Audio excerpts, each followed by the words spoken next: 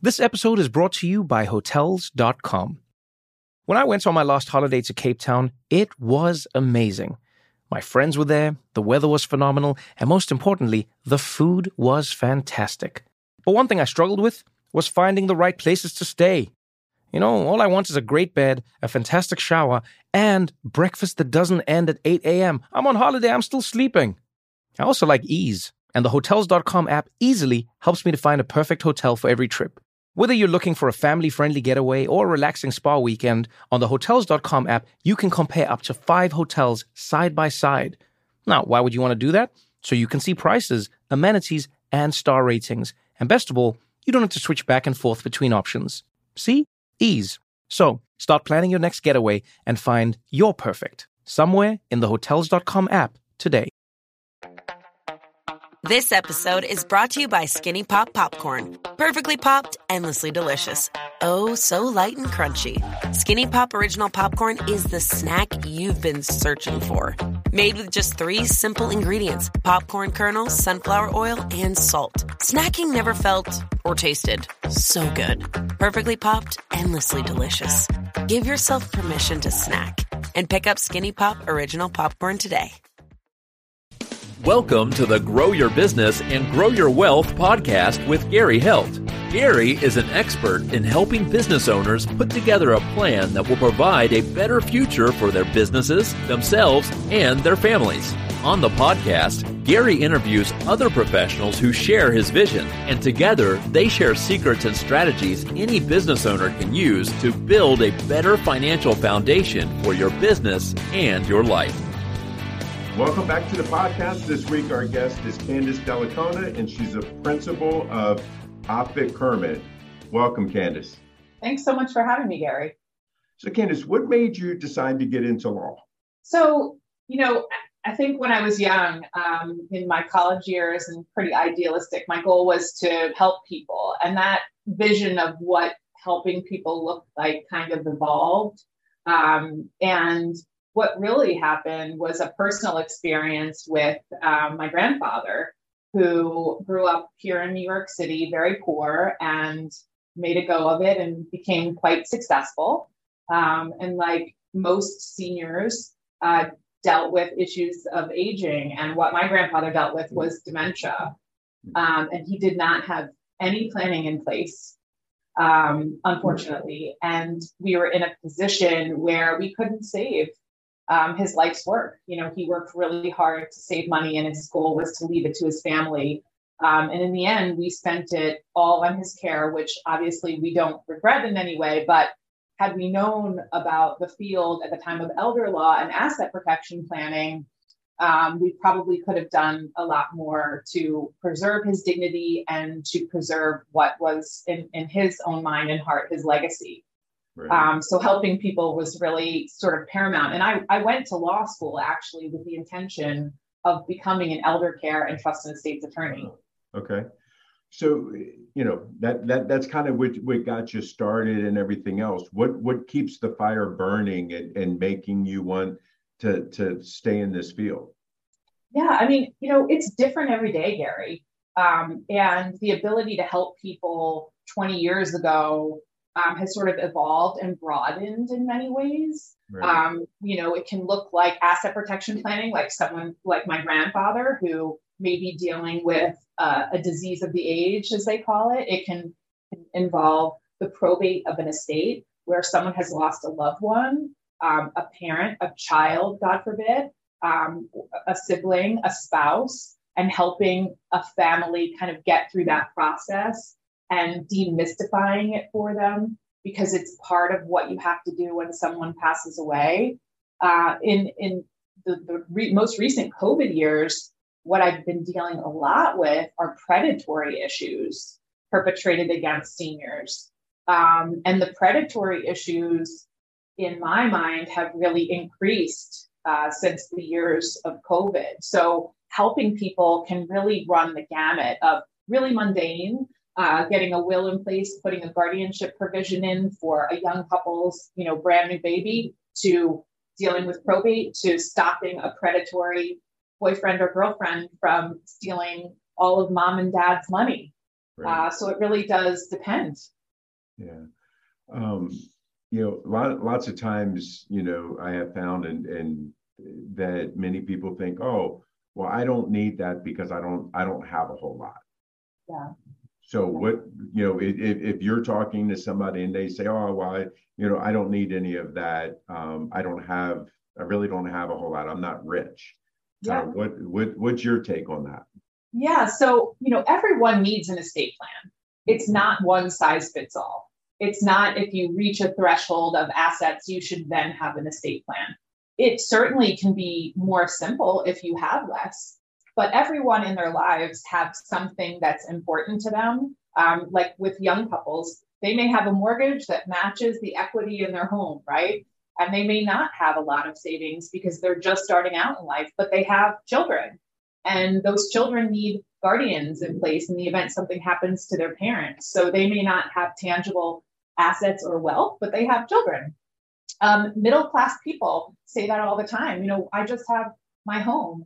I just have my pension. But your home is an asset that deserves protection too. It does not have to be extraordinarily expensive to create an estate plan. The less complex, the less costly it is. So I tell people all the time that, you should certainly speak with a professional before making those presumptions that maybe you don't need anything. Right.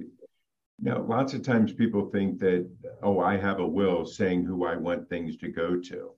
Can you kind of explain the difference between just having the will versus having, doing some estate planning and having a trust in place? Absolutely. So we get that call quite often, right? Where someone has passed away and they say, but I have the will and I'm appointed as the executor. And what many people don't realize is having a will necessitates probate. Right. So while it does save time, because the other option is not having a will, right? It still has to be authenticated. It still has to go through the process, whatever state you're in, whether you're here in New York City where I am, or you're in California or Iowa, wherever you are, a will has to be authenticated. And that process is called probate. It's the proving that a person has died, vetting the executor and making sure that he or she is an appropriate choice and that the will was signed properly in your state. So that process can be expensive. It can take a lot of time. Here in New York City, we're dealing with inordinate delays, Right. Particularly in some of the boroughs that I will not name. But, the way to sort of circumvent the probate process is not by not having a will, it's by having a trust in place. And so a trust is a will substitute, right? It directs where you want your assets to go, but there is no proving that someone has passed away or that the person you've appointed as trustee is a good choice. And there is no court proceeding with respect to that trust. So it circumvents the whole probate process. Costs are lower. There isn't a waiting period. So having a trust may be an option for certain people, depending on what their circumstances are. Right. We've helped people through this process many times after the fact, and we have found that lots of times, especially I'm going to say our parents and grandparents, it's always been taboo to talk about the family finances and stuff. And a lot of people don't want to deal with this because they're talking about death. It's inevitable, but nobody wants to ever talk about it. Can you talk about some of the things that you've seen because people haven't done the planning, what can happen? Absolutely. I mean, I think you bring up a really important point, right? People don't want to talk about death, disability, dying. I try to flip the switch when I can get a client on the phone or prospective client on the phone or talk to them. We try to sort of change the dialogue into one of empowerment, where you are making the decisions about who is going to speak for you, whether it's after your death or during a time of incapacity, like my own grandfather. If you don't have the mental ability to pay your bills one day, you should decide who you trust to be on that power of attorney, right, to act as an agent. The cautionary tales, and I don't like using fear as a motivator. I think that it sort of cheapens the whole dialogue in some ways, because not everybody is ready at the same point to have these conversations, and they can be difficult for all sorts of reasons, depending on the person.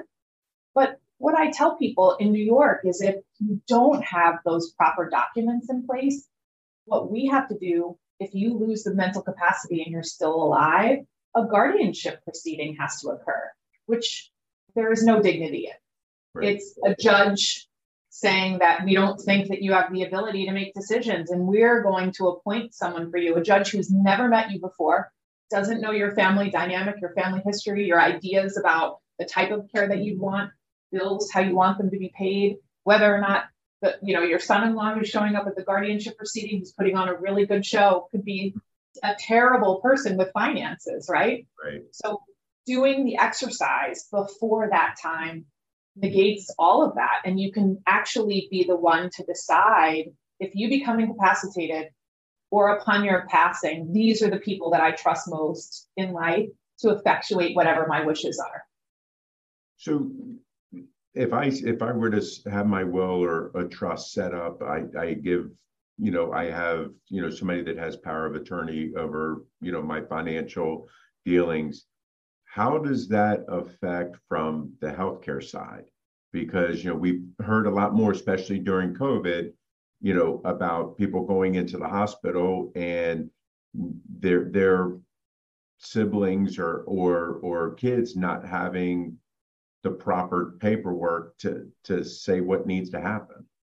You're right. I mean, I think that, as a nation, we faced this worldwide health crisis, which was COVID, particularly in the first few months of COVID, where there were lots of discussions about the type of care that you want and lots of discussions about who's going to speak for me if I ever get to the point where I can't speak for myself.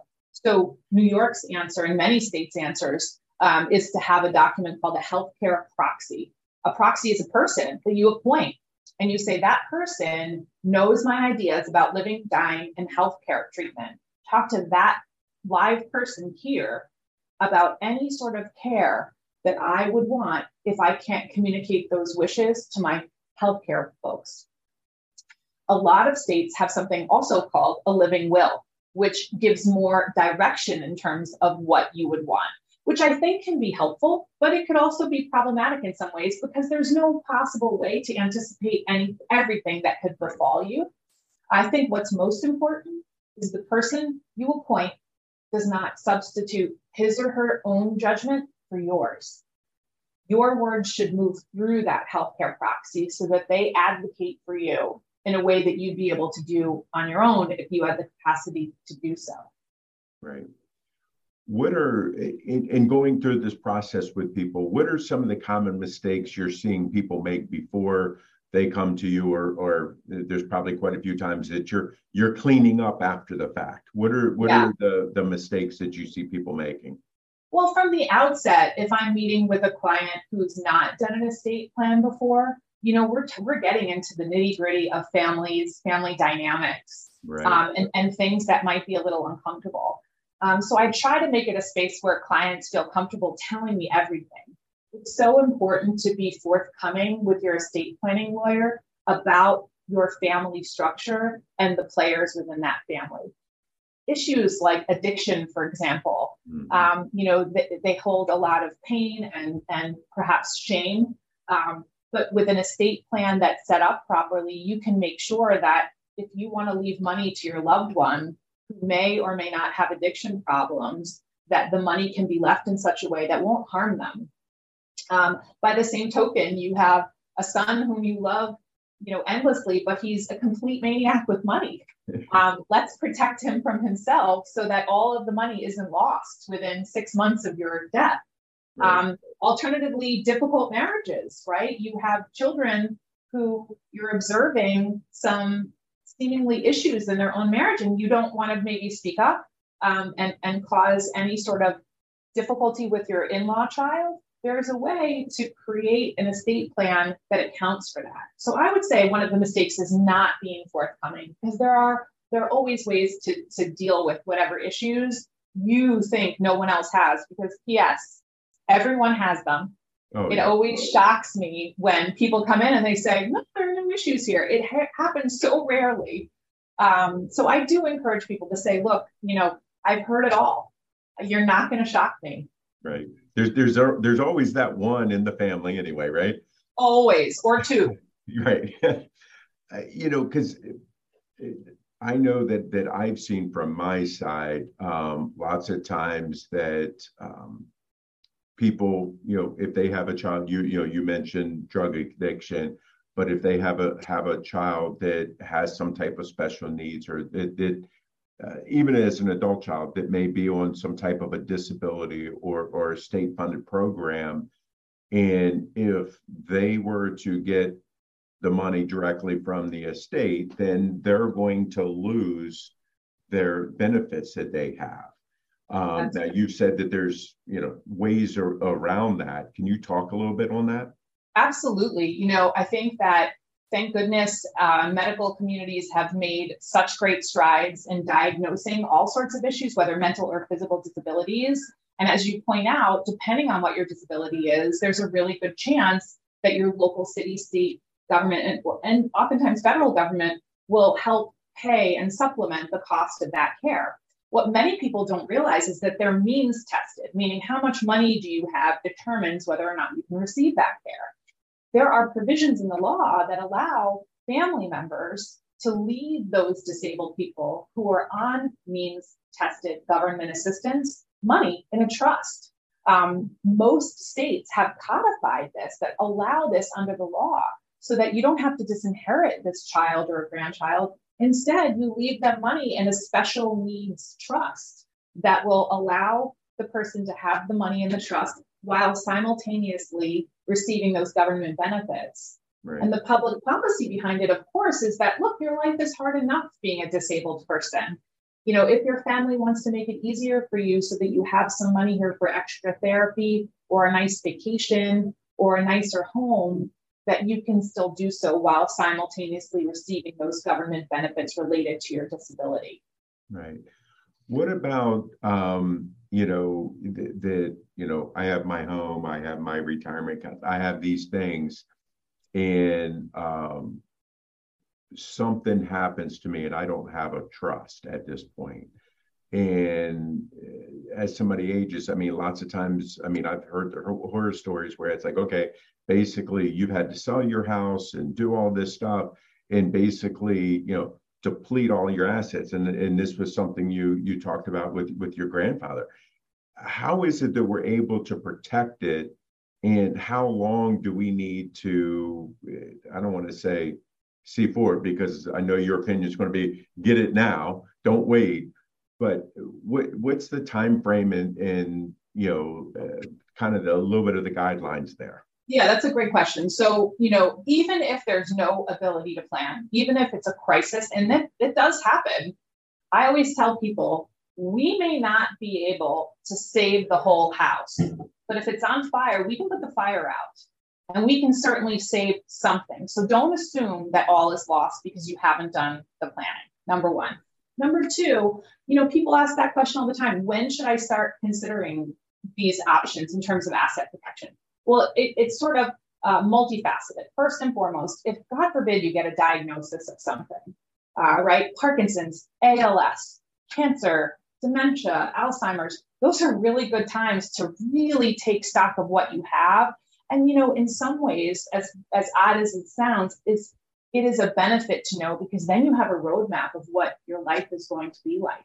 Whereas people who don't have these diagnoses, they talk in very sort of what if terms, and it's harder for us to accept that maybe we'll get sick one day. We all assume we won't, and we all assume we won't die. Yeah. So certainly, once you receive the diagnosis, I also tell people, different times in your life, if you, God forbid, become divorced and you have to reassess, that's a great time to look at what you have, where you're going, and what your future is, because you have to rely on you. After divorce, I would say retirement age, where you're really thinking, well, what's my life going to look like? I have my assets here. I may have a great pension, but this is going to be the sum certain of what I'm left with. How do I protect it? If people look for an age, I say 60 is a good age to come in if you haven't done it before. Even if we sit down and you have another 10 years of work left and you have a great long-term care insurance policy, let's just sketch it out for you. so that you're not worried about the unknown and you kind of give yourself a timeline. So I think those are pretty good triggers in terms of when it's best to talk to people. But I will say again, even if the unexpected occurs, and even if you've not done any of the planning, don't assume there's nothing you can do in the time of a crisis, because there always is. Not optimal, but we can always help. No, I think that's great advice. I know that I have seen, many times with a family member, they're coming in thinking that everything's been taken care of. And reality is it isn't. They may have some stuff inside a trust, some stuff outside the trust. It could be that, one spouse has an account that they didn't know about, somebody didn't know about. We've seen issues where, and I think when you're talking about, life things that happen, divorce and so forth, it's always important to look at, who your beneficiaries are, and to get things updated. I always like to tell people, since we do taxes, I always like to tell people, it's like, okay, your doctor tells you that you're supposed to come and get a physical every year. To me, you should do your financial checkup every year also, from, talking with someone like me or the financial advisor. I'm assuming that you would like to see people, on a regular basis to update things. How often are you asking people to come in, or at least do a call or something like that, to look at things? Right. So it's different for everyone. I think a lot of the triggers are similar. We say the D's, right? Death, disability, distance, divorce. So death of a loved one or someone in your will or your executor is certainly a good time. Disability of someone that you love, for reasons we discussed. Maybe you have to set up a different type of trust for them that you wouldn't have done in the past. Distance, so you appoint a healthcare proxy and they move to London and they're in a different time zone. Maybe that doesn't make sense going forward, having that person as your healthcare proxy. Divorce, for obvious reasons, updating those beneficiaries. We've seen some really unlikely scenarios where people have forgotten to remove beneficiaries and they're in the midst of a divorce and something happens to them. So I definitely think those are good triggers. And then from a time period perspective, I love when people check in with me on an annual basis, just to say, hey, nothing's changed. But, just checking in. The perfect example is in New York, we changed the power of attorney form last year. And it cured a lot of defects in the last go around with the power of attorney form. So I really took that opportunity to reach out to as many clients as I could to just say, hey, maybe this is a good time to update your documents. So if there's a really big change in the law, we try to notify people for that reason. Medicaid right now in New York is in flux. So I've been in contact with clients quite often for that reason. So it's kind of a two-way street. Yeah, definitely.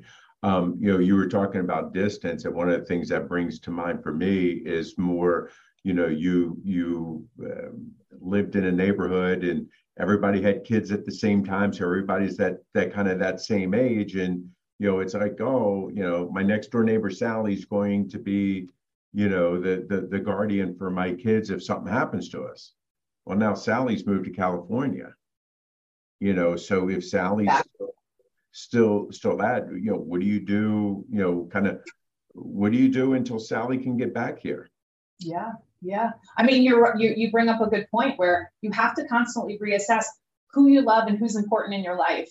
And I tell people that when we're doing the exercise of estate planning, oftentimes they'll say, I don't know how I'm going to feel then. And what I tell clients, instead of trying to forecast, I say, let's pretend you're dying tomorrow. As morbid as that is, who are your people?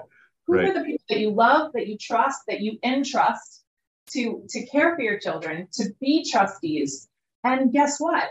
If those circumstances change, so do your documents.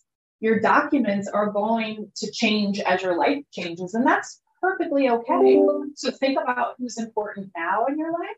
Right. And then make those decisions accordingly. And if that changes in the future, we can pivot just like we do with life in general, right? Right, exactly. Now, I know we've only scratched the surface of what you do and the importance of it and what we need to do. What have I not asked you that you wish I had? So that's a great question. I would say that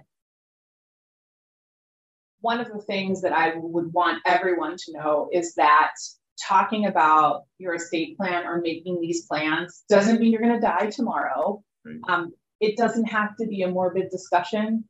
As I mentioned previously, it can be an exercise of empowerment, and it's something you can check off, and then you don't have to think about for a while. You can really say, I have sort of my house in order. So I would say, one of the things, maybe the takeaway for your audience is that it does not have to be a doom and gloom conversation. Right. Just to get it done, everyone needs an estate plan, and better you be the one to decide rather than have, those decisions made for you. Right. So Candace, if people like what they hear and they would like to reach out to you to have a discussion with you, how can they reach you? So they can certainly reach me by email, and I'll get that to you, or telephone, of course, the old-fashioned way. And they can take a look at our website, offitkerman.com. My email is my name, which is Candace Dellacona at offitkerman.com. So they can just head to our website, and there's a link right there to get in touch with me. And my phone number is 929-476-0051. Great. I really appreciate your time. Great conversation, a lot of great points. I think our listeners are going to get a lot, from this podcast today. Well, thanks so much for having me, Gary. Your podcast is terrific. Great. Thank you. This week, our guest was Candace Dellacona of Offit Kerman. See you guys next week. This show has been produced by Market Domination, LLC. To discover how you can have your own show completely done for you and turn it into a real published book and become the authority in your marketplace, go to www.marketdominationllc.com/podcast offer. This podcast is a part of the C-Suite Radio Network. For more top business podcasts, visit c-suiteradio.com.